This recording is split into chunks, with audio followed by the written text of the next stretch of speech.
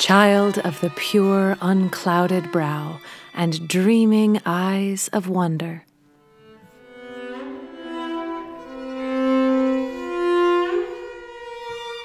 Welcome back to Wonder Story Time with Alice and Friends. I'm Ava Roy, Artistic Director of We Players. On behalf of all of We, I invite you to take a walk and get a breath of fresh air with Wonder Story Time in your ears. Or if you just need to drift for a bit, go ahead, get comfortable, relax. Feel your troubles melting away, the air a thin mist around you, the veil between reality and fantasy becoming thin, thinner, barely there, transporting you through the looking glass for a new adventure with Alice and Friends. Off we go.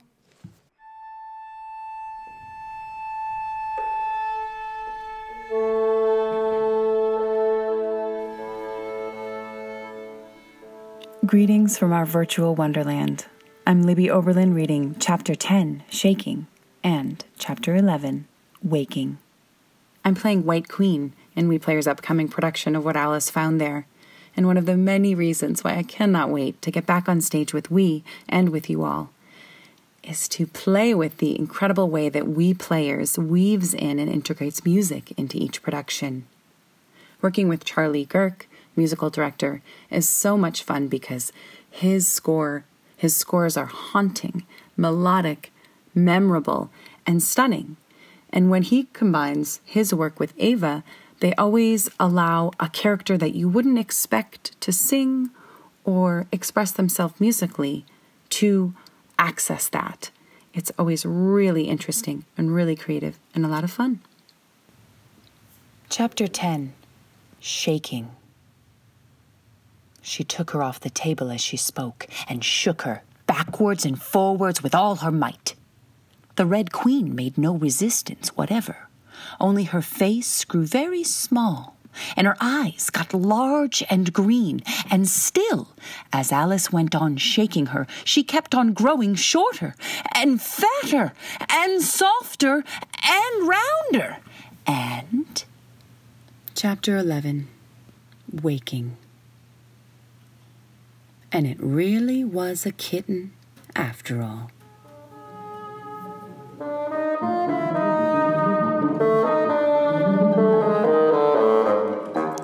Thank you for listening to We Players Wonder Story Time with Alice and Friends. Won't you join us next time for Chapter 12, Which Dreamed It? Narrated by Sango Tajima, our future Alice.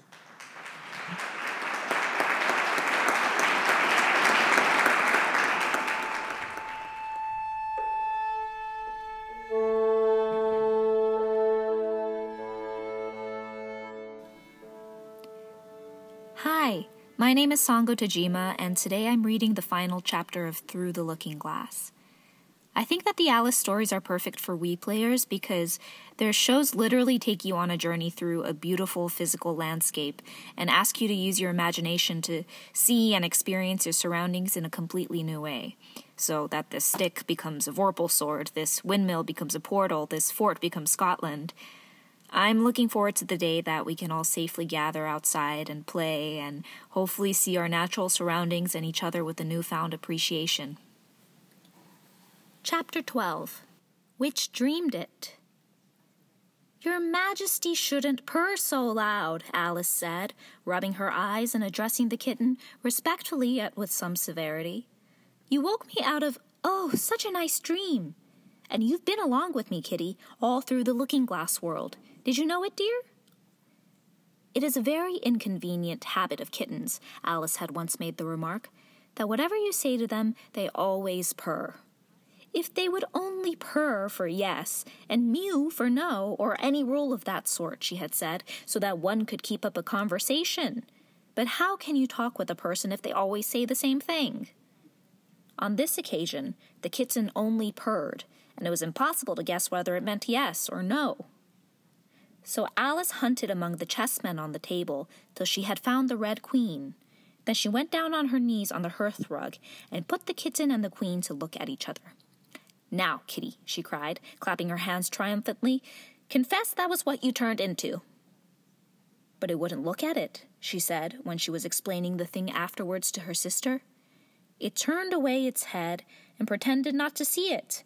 But it looked a little ashamed of itself, so I think it must have been the Red Queen. Sit up a little more stiffly, dear, Alice cried with a merry laugh, and curtsy while you're thinking what to purr. It saves time, remember? And she caught it up and gave it one little kiss, just in honor of having been a Red Queen. Snowdrop, my pet, she went on, looking over her shoulder at the white kitten, which was still patiently undergoing its toilet. When will Dinah have finished with your white majesty, I wonder? That must be the reason you were so untidy in my dream. Dinah, do you know that you're scrubbing a white queen? Really, it's most disrespectful of you.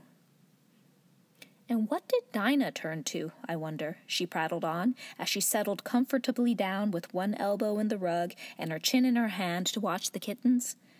Tell me, Dinah, did you turn to Humpty Dumpty? I think you did.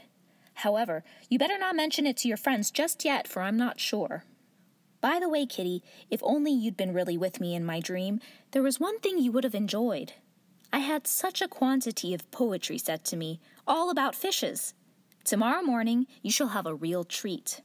All the time you're eating your breakfast, I'll repeat the walrus and the carpenter to you, and then you can make believe it's oysters, dear. Now, Kitty, let's consider who it was that dreamed it all. This is a serious question, my dear, and you should not go on licking your paw like that, as if Dinah hadn't washed you this morning. You see, Kitty, it must have been either me or the Red King. He was part of my dream, of course, but then I was part of his dream, too. Was it the Red King, Kitty? You are his wife, my dear, so you ought to know. Oh, Kitty, do help to settle it. I'm sure your paw can wait. But the provoking kitten only began on the other paw and pretended it hadn't heard the question. Which do you think it was?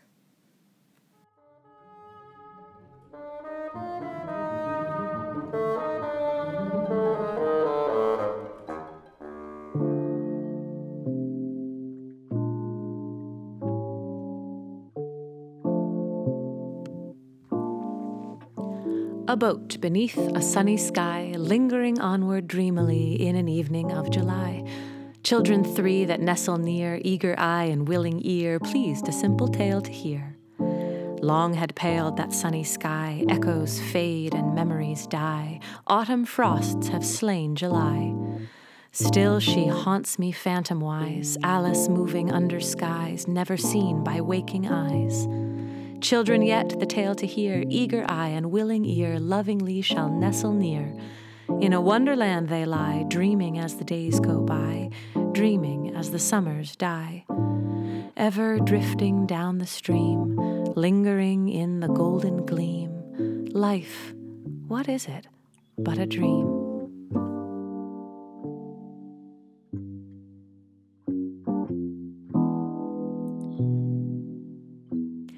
Thank you for listening to We Players Wonder Story Time with Alice and Friends. Well, that concludes Alice Through the Looking Glass. We've got a very special bonus episode coming your way. Won't you join us next time for The Lost Chapter, The Wasp in the Wig, narrated by Britt Lauer, We Players Associate Producer, and me, Ava Roy.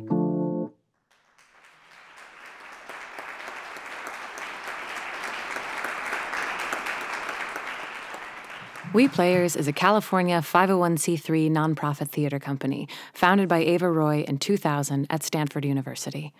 Our team includes Artistic Director Ava Roy, Associate Producer Britt Lauer, Office Manager Stacy Davis, Music Director and Resident Composer Charlie Girk, Resident Costume Designer Brooke Jennings, and Company Photographer Lauren Matley.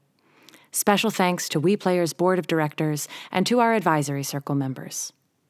The forthcoming production, What Alice Found There, is adapted and directed by Ava Roy. The cast includes Alan Coyne as Humpty Dumpty, Benoit Monin as the Cheshire Cat, Christopher Carter as Tweedledee, and Maria Ascension Lee as Tweedledum. Drew Watkins as the Red Queen, Libby Oberlin as the White Queen.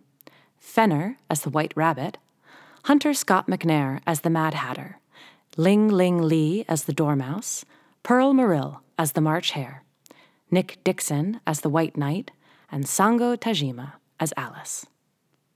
Our crew includes Master Seamstress Dana Taylor, Assistant Costume Designer Kathleen Q, House Manager Kate Sation, Production Manager Kayleen Wolfe, Stage Manager Becky Roper, Equipment Lead Seth Little, Production Crew Raquel Orendane Shrestha, and Videographer Tracy Martin.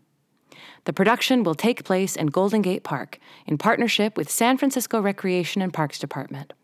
Enormous special thanks to all the wonderful parks people, including Phil Ginsberg, Dana Ketchum, Andy Stone, Keith Roberts, Toby Kanzawa, and especially Shauna Bogutz. Find out more about We Players at weplayers.org.